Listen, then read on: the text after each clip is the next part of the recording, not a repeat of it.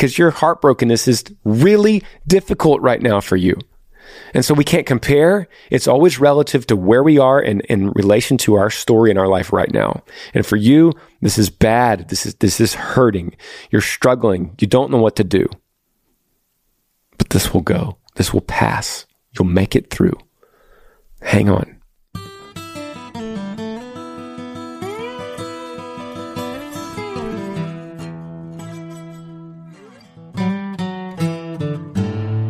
What's up, guys? Welcome back to the podcast. Thanks for listening, watching, wherever you're coming from, whatever platform you're using to tune in to the Granger Smith podcast. I'm so grateful.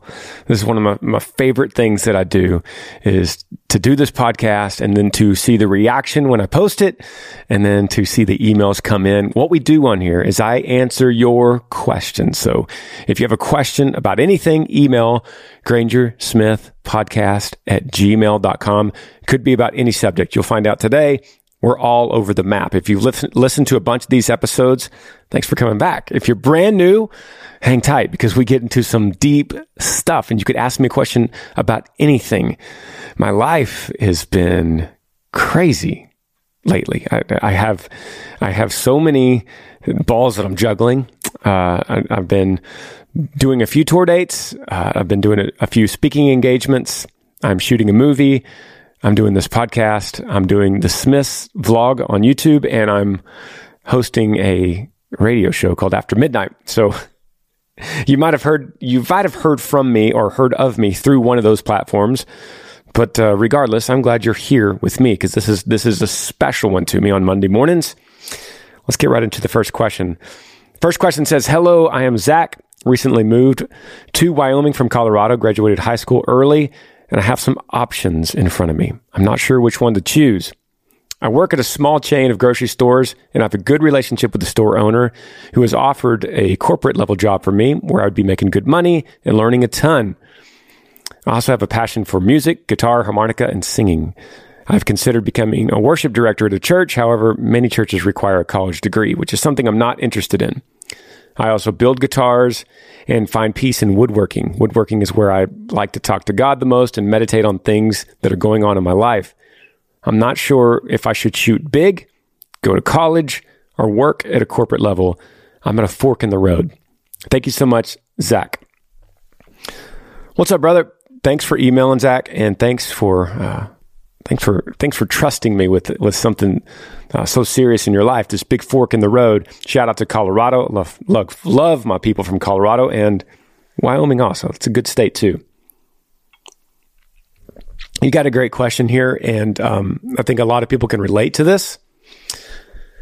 I don't have any notes in front of me. I've not prepped for any of this stuff. So like we do on these questions on this podcast is I'm going to walk through this as if you and I are just sitting at a campfire together. You know, it's getting late. Fire's starting to burn down. I'm sitting there around the fire and you walk up, Zach, and you go, "Man, could I run something by you?" And we just take our time and I'm going to tell you my opinion on it. And we're going to walk through. I'm not always right, but I'm going to tell you the best that I know how of this situation from what I know from what you've told me. And all I could really do with your question, Zach, is relate it to my life. What would I do, Zach? That's what I would say. What would I do in your situation? And I've been to many forks in the road. The best that I could tell you is what I've learned is if I'm at some kind of fork and if I'm doubting something in my life and I need to make a decision based on just the facts laid out in front of me, and I've responsibly done my research about these options, the different forks in the road. I'm talking pen and paper. I'm talking the old school, man. Piece of paper. Here's option A. Here's option B. Here's option C. Here's the good from A. Here's the bad from A. Here's the good from B, the bad from B. And just write it out. You know, pen and paper, just digging through it. And what I like to know from myself is I like to get a reading on how I'm reacting to the different options. And this is harder to do than say, including my life now. But if I get nervous about something, if I get a little bit butterflies in my stomach, right? Like, ooh, that option makes me a little nervous. That option is going to require a lot of effort.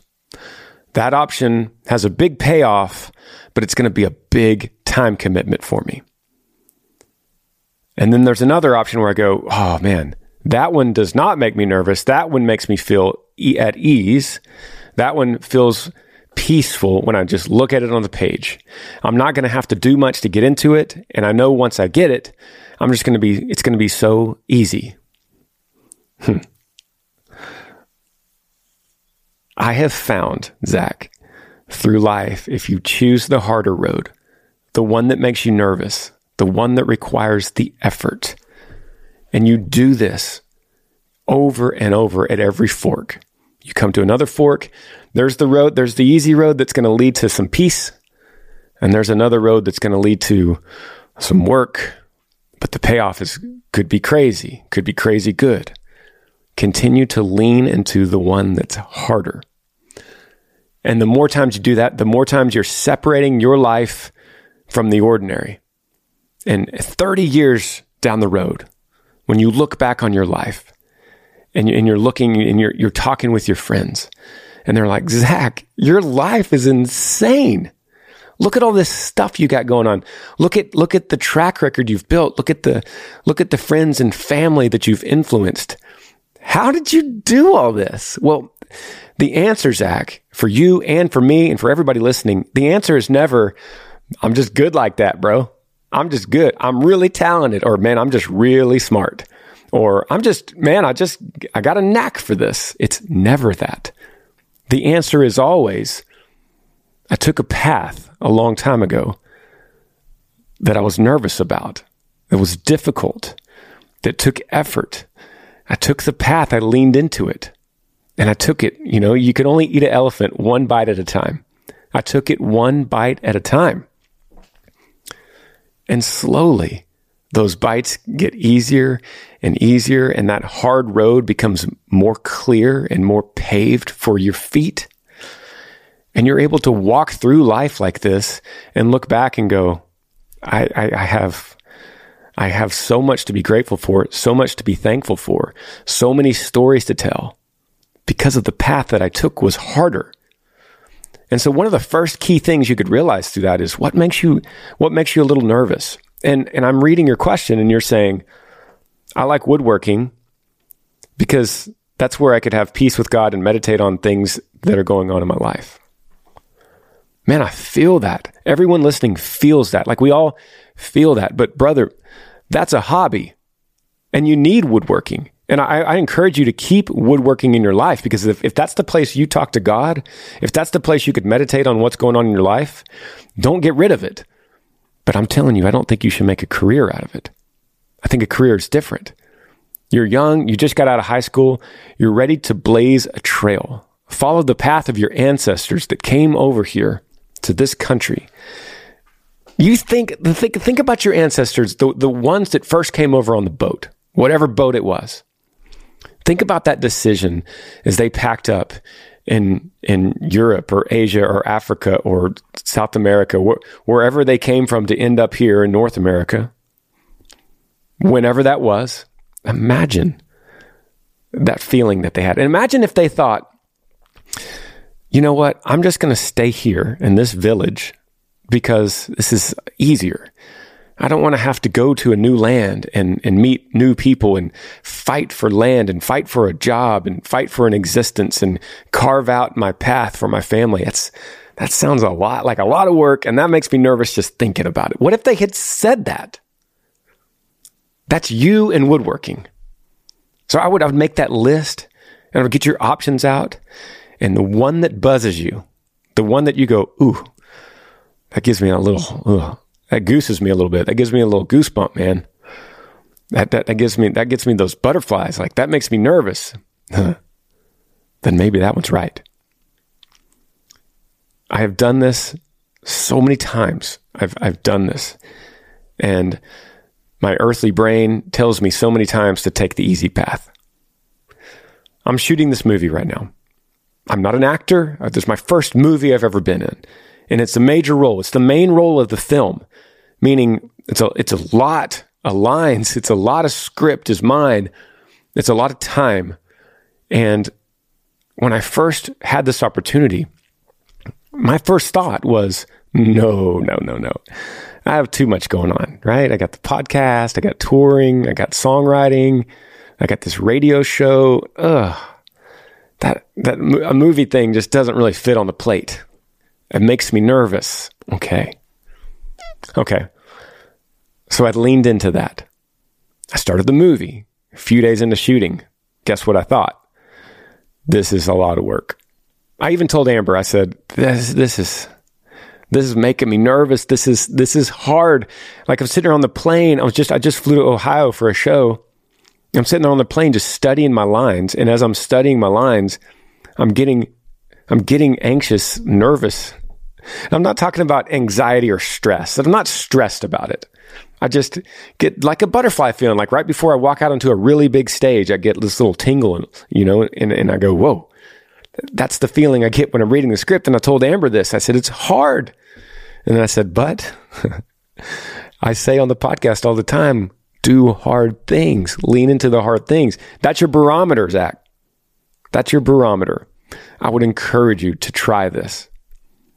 And then once you take the path, the harder path, there's going to be another one after that. And you're going to have to choose again. And when you do that 6 or 7 or 8 times, you are going to be so far separated from the normal, ordinary life that you could have lived. I'm not talking about comparing yourself with others.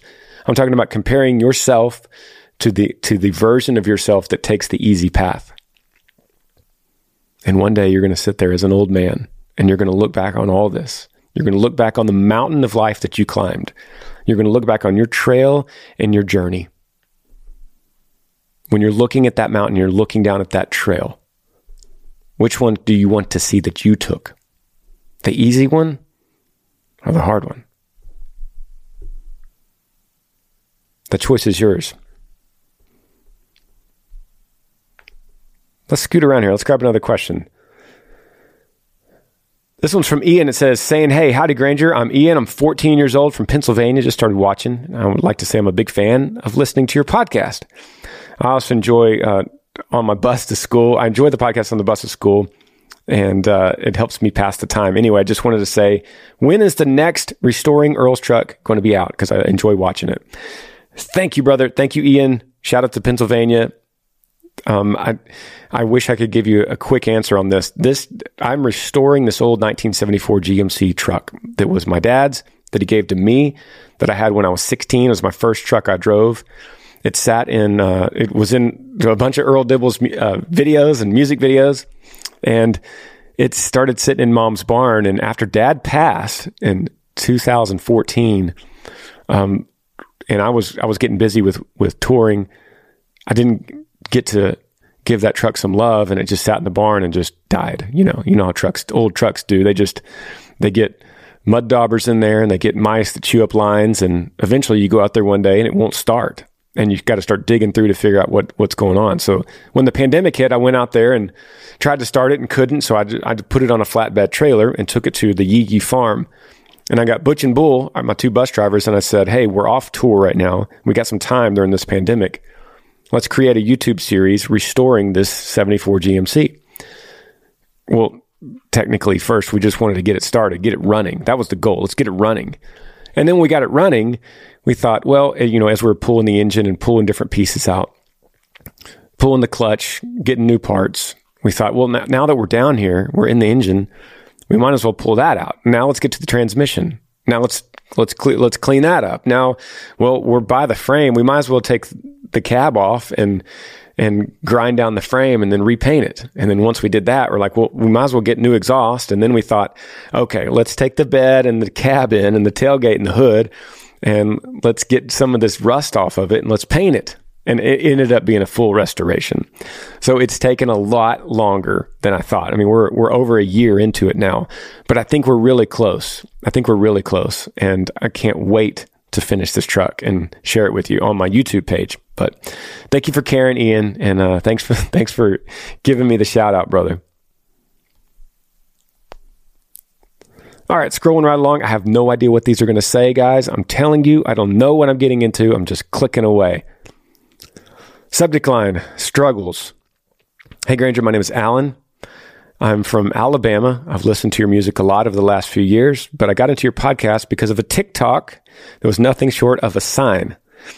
For the last 4 years, me and my wife have been trying to have a baby. It's been an emotional roller coaster. Last year, we finally got good news that she was pregnant, but at our appointment to see the child, there was no child to be seen. They had to go in and remove our child and the tube. Since then, we've gotten pregnant again, and my wife is doing well. The only thing is I have this crippling fear that it's too good to be true. I'm reaching out for ways to deal with this kind of fear and how to know how to be there for my wife. God bless you guys. Alan, thank you for the question, brother. Shout out to Alabama. Thanks for listening and the kind words. And it's a great question. And I feel you, brother. This is what you said here is you used crippling fear. What this boils down to, essentially, and we could tackle this kind of question all different ways, and I could hit you with all kind of worldly peace and ways to manage it, ways to manage this into a manageable level. But what it really boils down to, the very core of your question is lack of trust in God. And you might be thinking, well, I do trust God, but you don't really. And I'm not knocking you because I could relate to you. So we're all in this boat at some level, but anytime we have a crippling fear or some kind of crippling stress or anxiety that is based on something that hasn't even happened yet, right? Like when you're terrified, say you're terrified to drive on the highway, but you've never even been in a wreck before. Maybe you're terrified of airplanes, but you've never been in an airplane crash. So there's this kind of crippling fear of something that hasn't happened. And that's you. You have, your wife is pregnant, but you have this crippling fear of a bad result of something that hasn't happened yet. And it boils down to a lack of trust in God, that he is sovereign, that he has a purpose, that your struggle through the lost child is not meaningless. It's meaningful. It is preparing you for something. And this is what the Bible says, that your struggle, your tribulation is not meaningless. It is preparing you for something, right? How? Well, the same way that any kind of adversity prepares us. I mean, take football, you take a Super Bowl champ, and as they hold up that trophy with tears in their eyes, why does a football player hold up a trophy when they win the Super Bowl and cry? Like, why would you cry? Why? People look at the TV and go, why's this grown man crying and he's holding a trophy? Well, I'll tell you why he's crying. He's crying because in game 2, they lost terribly. In game 4, their starting running back broke his ankle and was tough on the team. In game 6, they went into overtime with a team they shouldn't have gone into overtime with, and they struggled. In game 8, that was the game it rained and it was muddy, and they barely made it out. And they had those practices where it was hot or cold, and they came together as a team, and they learned unity, and they learned through each other, through adversity, through the personal disagreements with each other in the locker room and on the practice field. They learned to come together cohesive as a team, and they came out victorious in the end.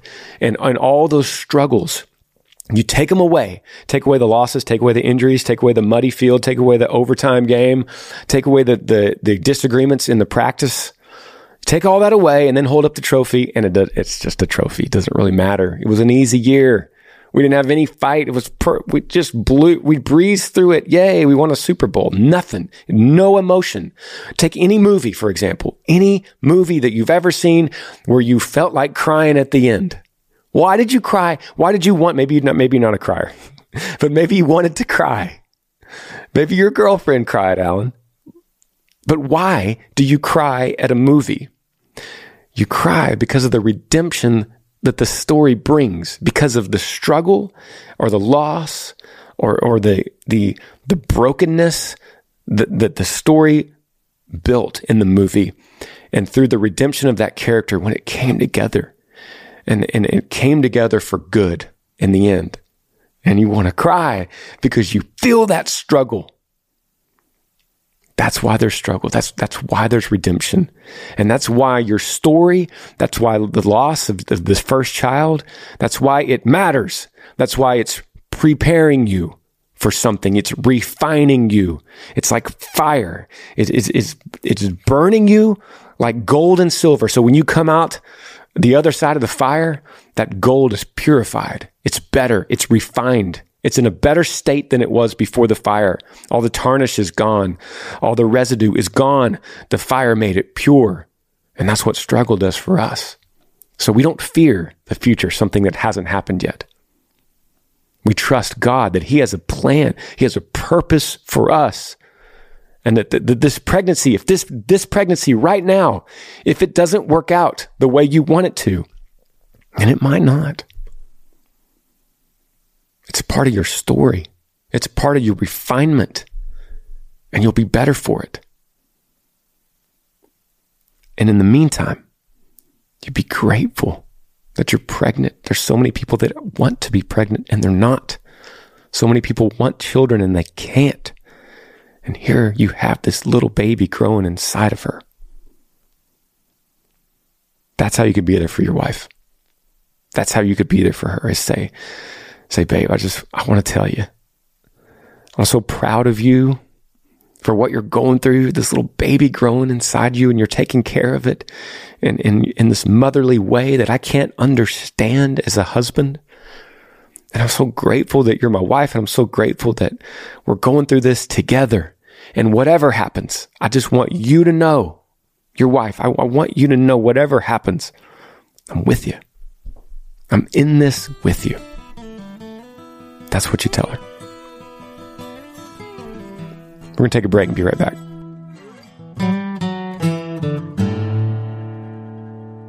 Podcast is brought to you guys today by ShipStation. You know, I'm always looking for ways to be more productive, ways to get good results with less effort so I could focus my mind on other things. Well, if you sell stuff online, you're definitely in the right business.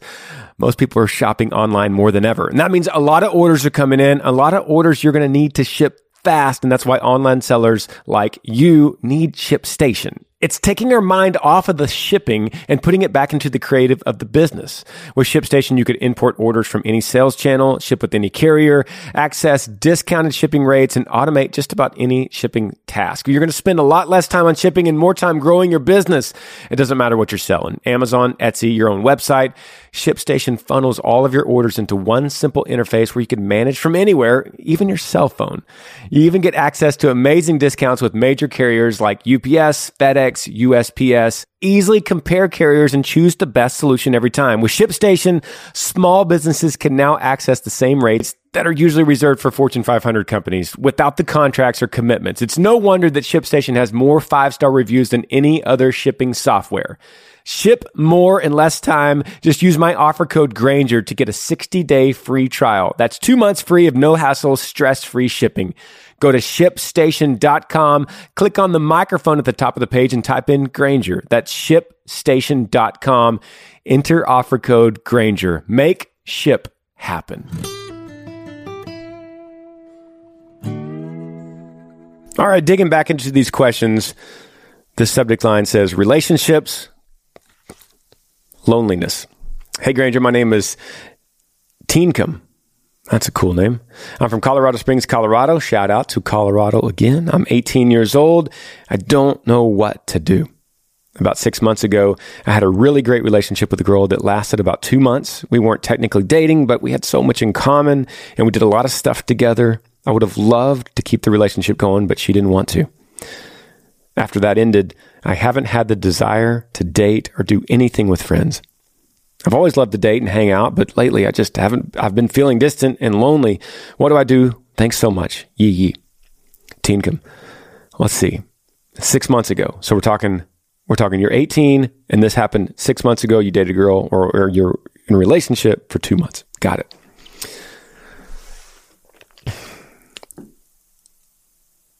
Teencom,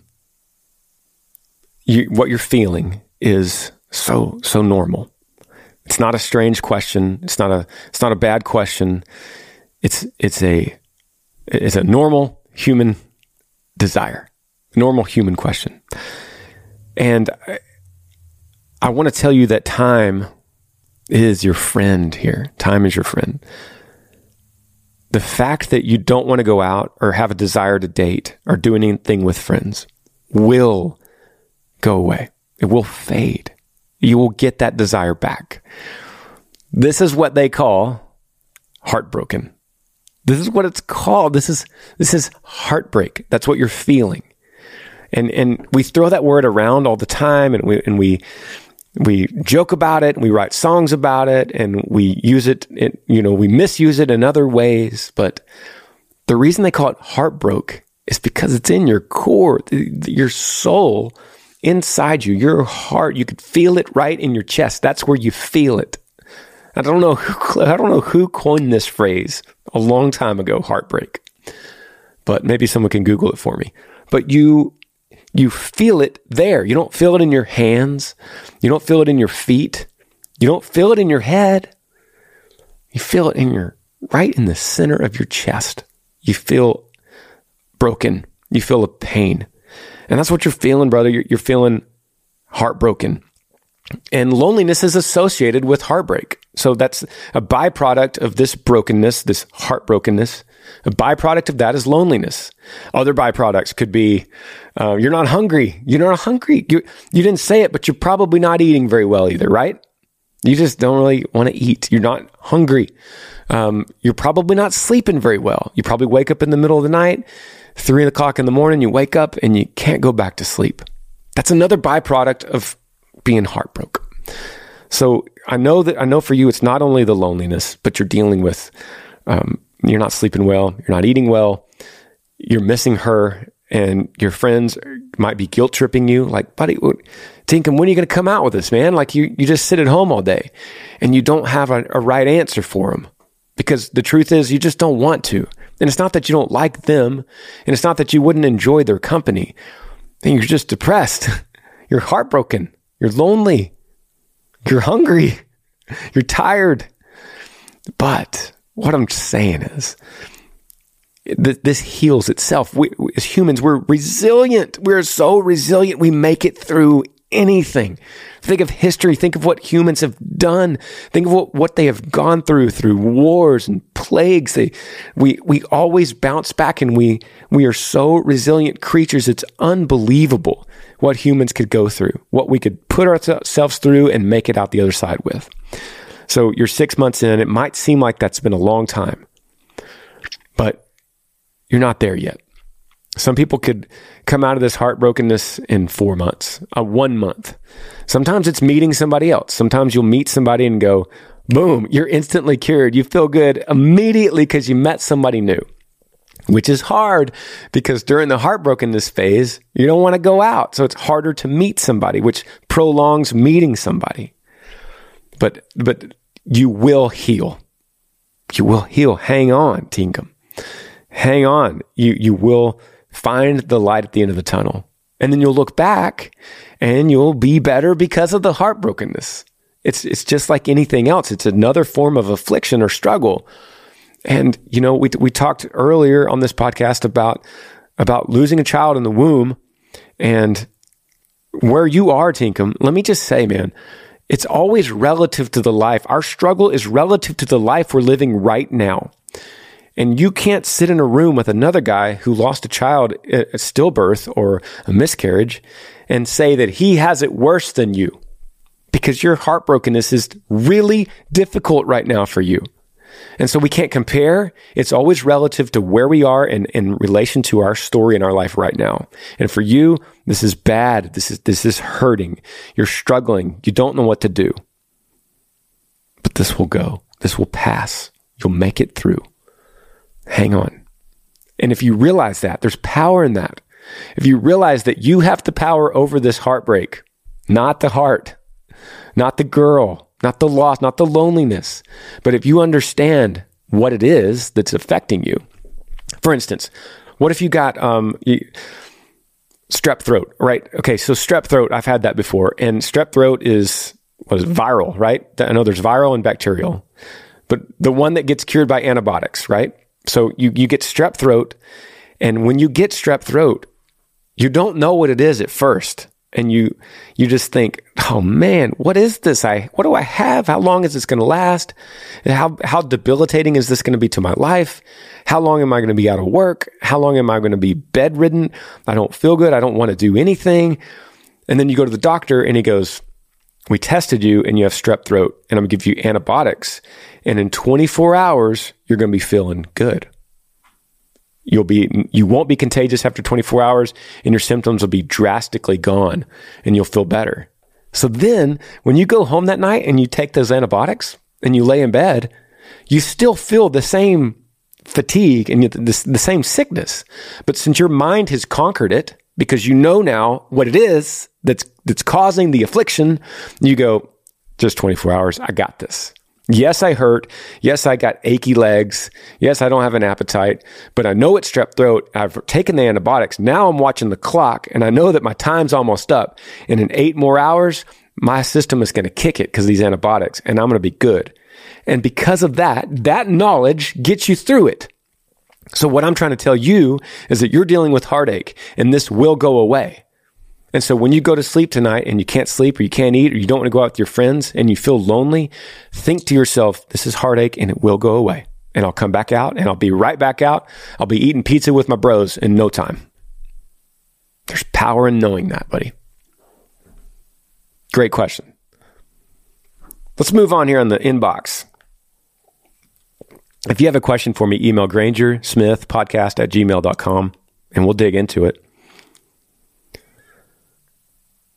This one, subject line is a man-child. A man-child. It says, keep my name anonymous, please. I'm from Cleveland, Ohio. I started talking to this guy during the middle of last year. We never moved past the talking stage, as it seems... let me say that again. We didn't move past the talking stage, as it seemed like we wanted the same things, but I was ready for that immediately, and he seems to be still enjoying his mid-20s at the bars and going out with friends. He's never made time to hang out, so I constantly feel rejected, although he told me I was perfect and we were meant to be countless times. We recently started talking again, as he seems to settle down a little bit while taking classes, but a couple of weeks ago he finished classes and has I'm thinking you said not returned to the party life with friends. Oh, I'm thinking you said now. That's what you probably meant. A couple of weeks ago, he finished classes and has now returned to the party life with friends and at the bars. I feel there is a lot of potential and I don't want to walk away. However, his actions don't seem to match his words, and I'm afraid he's just telling me what I want to hear. What do I do? All right, Anonymous. Shout out to Ohio. Good question. Let me review the timeline. Started talking to this guy middle of last year. Okay, cool. So, you know this relationship's got red flags all over it, Anonymous. But you know that, and that's why you emailed, because it's on your mind. And the problem is you think the relationship has a lot of potential, and you don't want to walk away. So that's why you're emailing. I just want to say, for this dating phase, this like honeymoon phase, middle of last year is a long time ago. Like, a lot of people would be married by now if they met middle of last year. Maybe not a lot, but there are people that would meet and date for 3 or 4 or 5 months, get engaged for 3 or 4 or 5 months, and be married. So the timeline here is not really in your favor. Like, you should know something by now if this dude is good or not for you. And your job right now, Anonymous, your job in the dating sphere is for you to find the right guy that's going to be your husband. That's your sole requirement when it comes to dating. It is, I don't know how old you are, but this is not about you enjoying dating for what it is. You're not just like, I like dating because I just like to see a bunch of people and go out and have dinner and have fun. But because you're not doing that because you're worried about this. If that's what you thought, then you wouldn't be emailing me worried about walking away from this guy. So your sole intention is marriage. That's the goal. Looking for a guy that is going to be a viable husband for the rest of your life and, God willing, the father of your children. Am I right? Okay. And this guy's not faring too well in that category. And you're probably, maybe you're thinking, I don't know, maybe I'm not good enough for another guy. Wrong. You don't think that. Don't go there. Don't go there. Because we start dating, sometimes we start dating people that we think are the mirror image of what we deserve. And so what are you seeing in the mirror when you look at yourself?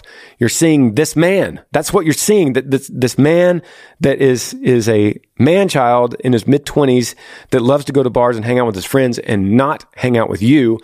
And somehow you're looking in the mirror and the reflection you're seeing back is what you think that you deserve that you're seeing. And I'm here to tell you that you deserve better than that. And so when you look in the mirror now, you go, no, I'm special. I have the potential to be a great wife for somebody, to be a great mother. And I don't need somebody that likes to hang out and be a man-child.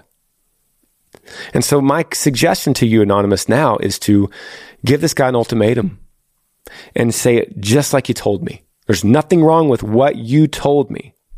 I'll sit him down and go, look, I really like you a lot.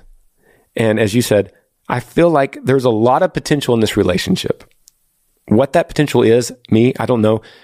This is Granger talking, not you. I don't know because I'm not with you, but you could be specific about what that potential is. This and this and this. And I think you're a great guy. But here's the but. I don't appreciate being put on the back burner. If this is something that's going to last, if this is a relationship that has legs and longevity, I don't appreciate being on the back burner of it. And that's what I feel like. I feel like I'm your fifth or sixth priority in life right now. Is that true? And he's going to say, no, you're great. And go, well, your actions are going to speak louder than your words here because you love to spend so much time with your friends and maybe you're not ready for a relationship. And I want to give you an ultimatum. I'm going to say right here today, I want to hear from you that this matters to you, that I matter to you, and that this is on a path of me getting an engagement ring. Oh, that's too much. This is on a path of something that's going to lead down a long road for us. Okay. Don't scare him with the engagement ring talk. And see what he says. Put him on the line, put him right there on the spot. See what he says. If I was a guy I am a guy. If I was in his shoes, I would respect that. I would respect that. I would say I would want to shoot them straight. And guys, I've been told this before by old girlfriends a long time ago. I've been told this because I'm sure I had my share of man-child years, I definitely had my share of loving music more than anything else and chasing tour dates and chasing, empty stages more than the girlfriend.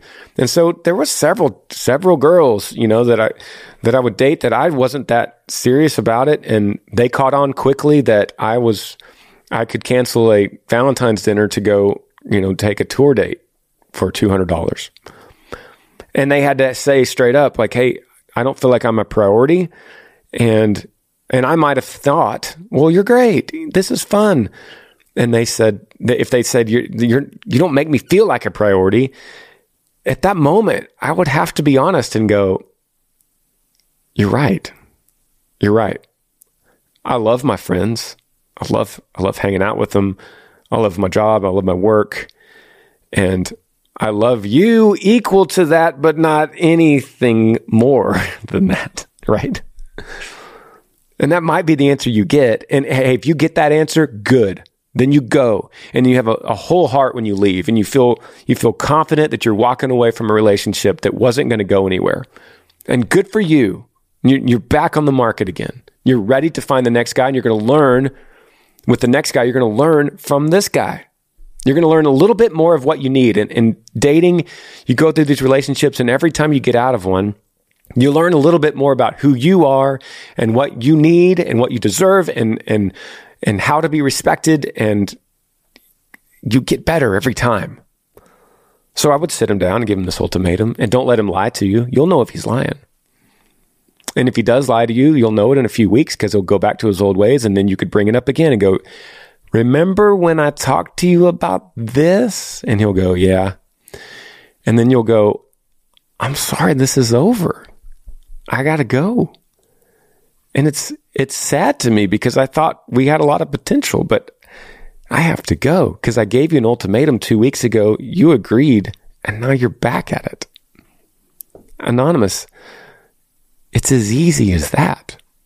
And it's hard to do, but that's the mathematic formula for you. You give him the ultimatum. You don't let him lie. If he does lie, you'll know in 2 weeks, and then you walk. And you don't look back. You close the door, and you walk.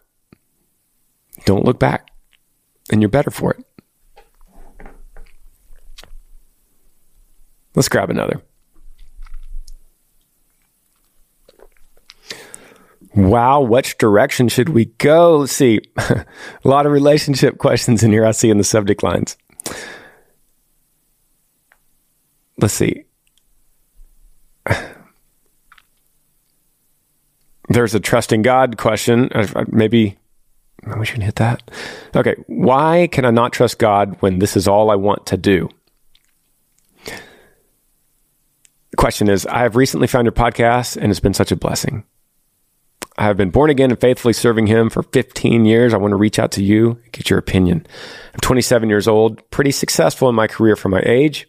God has blessed me beyond measure in my career, and all the glory be to him for that. I have worked for my current employer for almost 8 years. Unfortunately, my work environment is nothing short of toxic. The senior management lacks morals and integrity, does not value their employees, and I'm not confident in my current workspace. I would like to leave, but I'm extremely scared. I know that my value is in Christ alone, but I also value my professional career and have worked to climb to the top. The enemy is using all my insecurities against me, and it's making it extremely difficult to let go and allow God to direct me where I need to be. In short, how can I overpower my anxiety-filled, controlling, insecure heart and trust in Christ for my future? Well, did you say your name?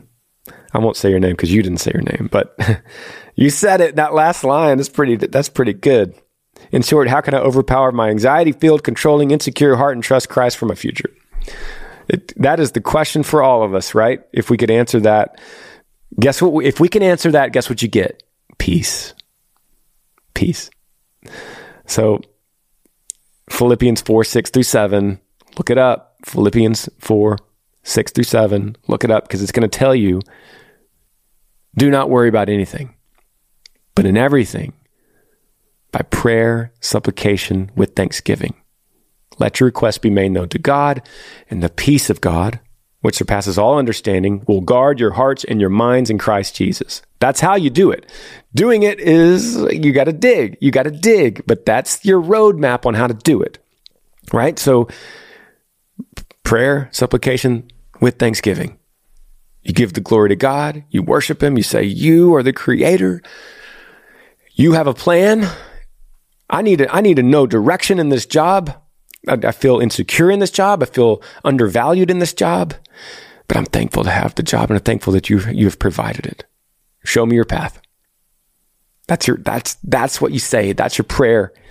And the result is peace. Peace. And that's what you're after here is peace. I don't know. I haven't talked to you in person, so I don't know if I sit here and tell you, yes, walk away from this job. I can tell you that your fear of leaving the job is nothing but fear. And what did Roosevelt say? There is nothing to fear but fear itself. And that's true. There's nothing to fear but fear itself. And fear is nothing but just fear. Nothing has happened yet. You're scared of leaving a job but you don't even know if that's a good or bad thing. I mean, maybe it's a great thing. Like maybe leaving this job opens up the door to an incredible career that you're forever thankful for. And you look back and you go, I wouldn't have had this job if I didn't leave the other one. I understand that you've worked up the ladder and you've put so much effort into it, but it's not about your effort that you put into it. It's you. You are the effort. You are the value. Sometimes as humans, we start to think that our value is what we've built. Like all the little things that we've collected and added and put together and historically lined up in our past is our value, but it's not. We are the value. Currently, presently, we're the value. So whatever you built, whatever you did, you could build again. Why? Because you already did it once. That's hard. Of course it's hard. Life is hard.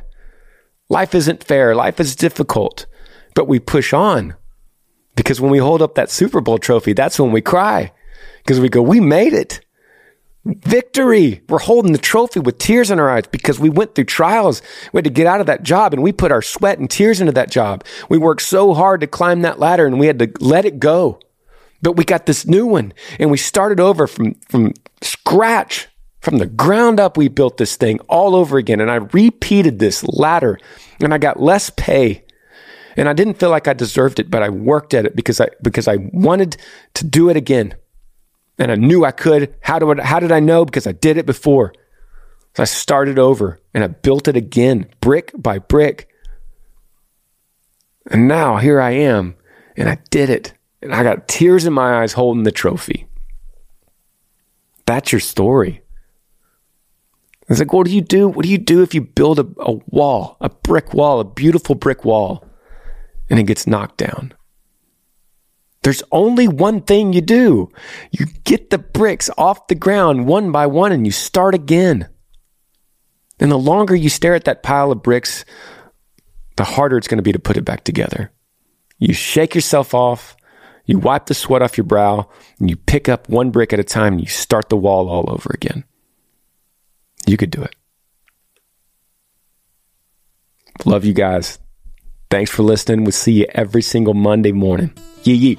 Thanks for joining me on the Granger Smith podcast. I appreciate all of you guys. You could help me out by rating this podcast on iTunes. If you're on YouTube, subscribe to this channel, hit that little like button and the notifications bell so that you never miss any time I upload a video. If you have a question for me that you would like me to answer, email grangersmithpodcast@gmail.com. Yee.